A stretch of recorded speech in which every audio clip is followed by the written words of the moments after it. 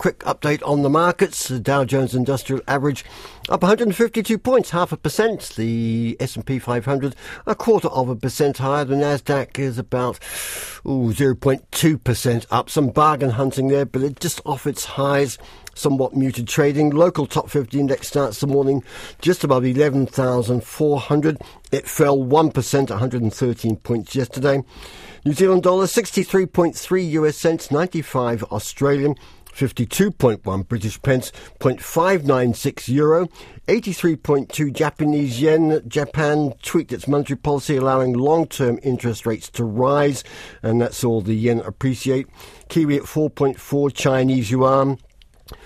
Brent crude oil is up about 60 cents, $80.50 US a barrel. Gold is up $28 at $1,816 US dollars an ounce. And if you go for the traditional biblical gifts of the three wise men, you can, if you hunt around, in addition to the gold, you can buy a little pottle of myrrh for around $83.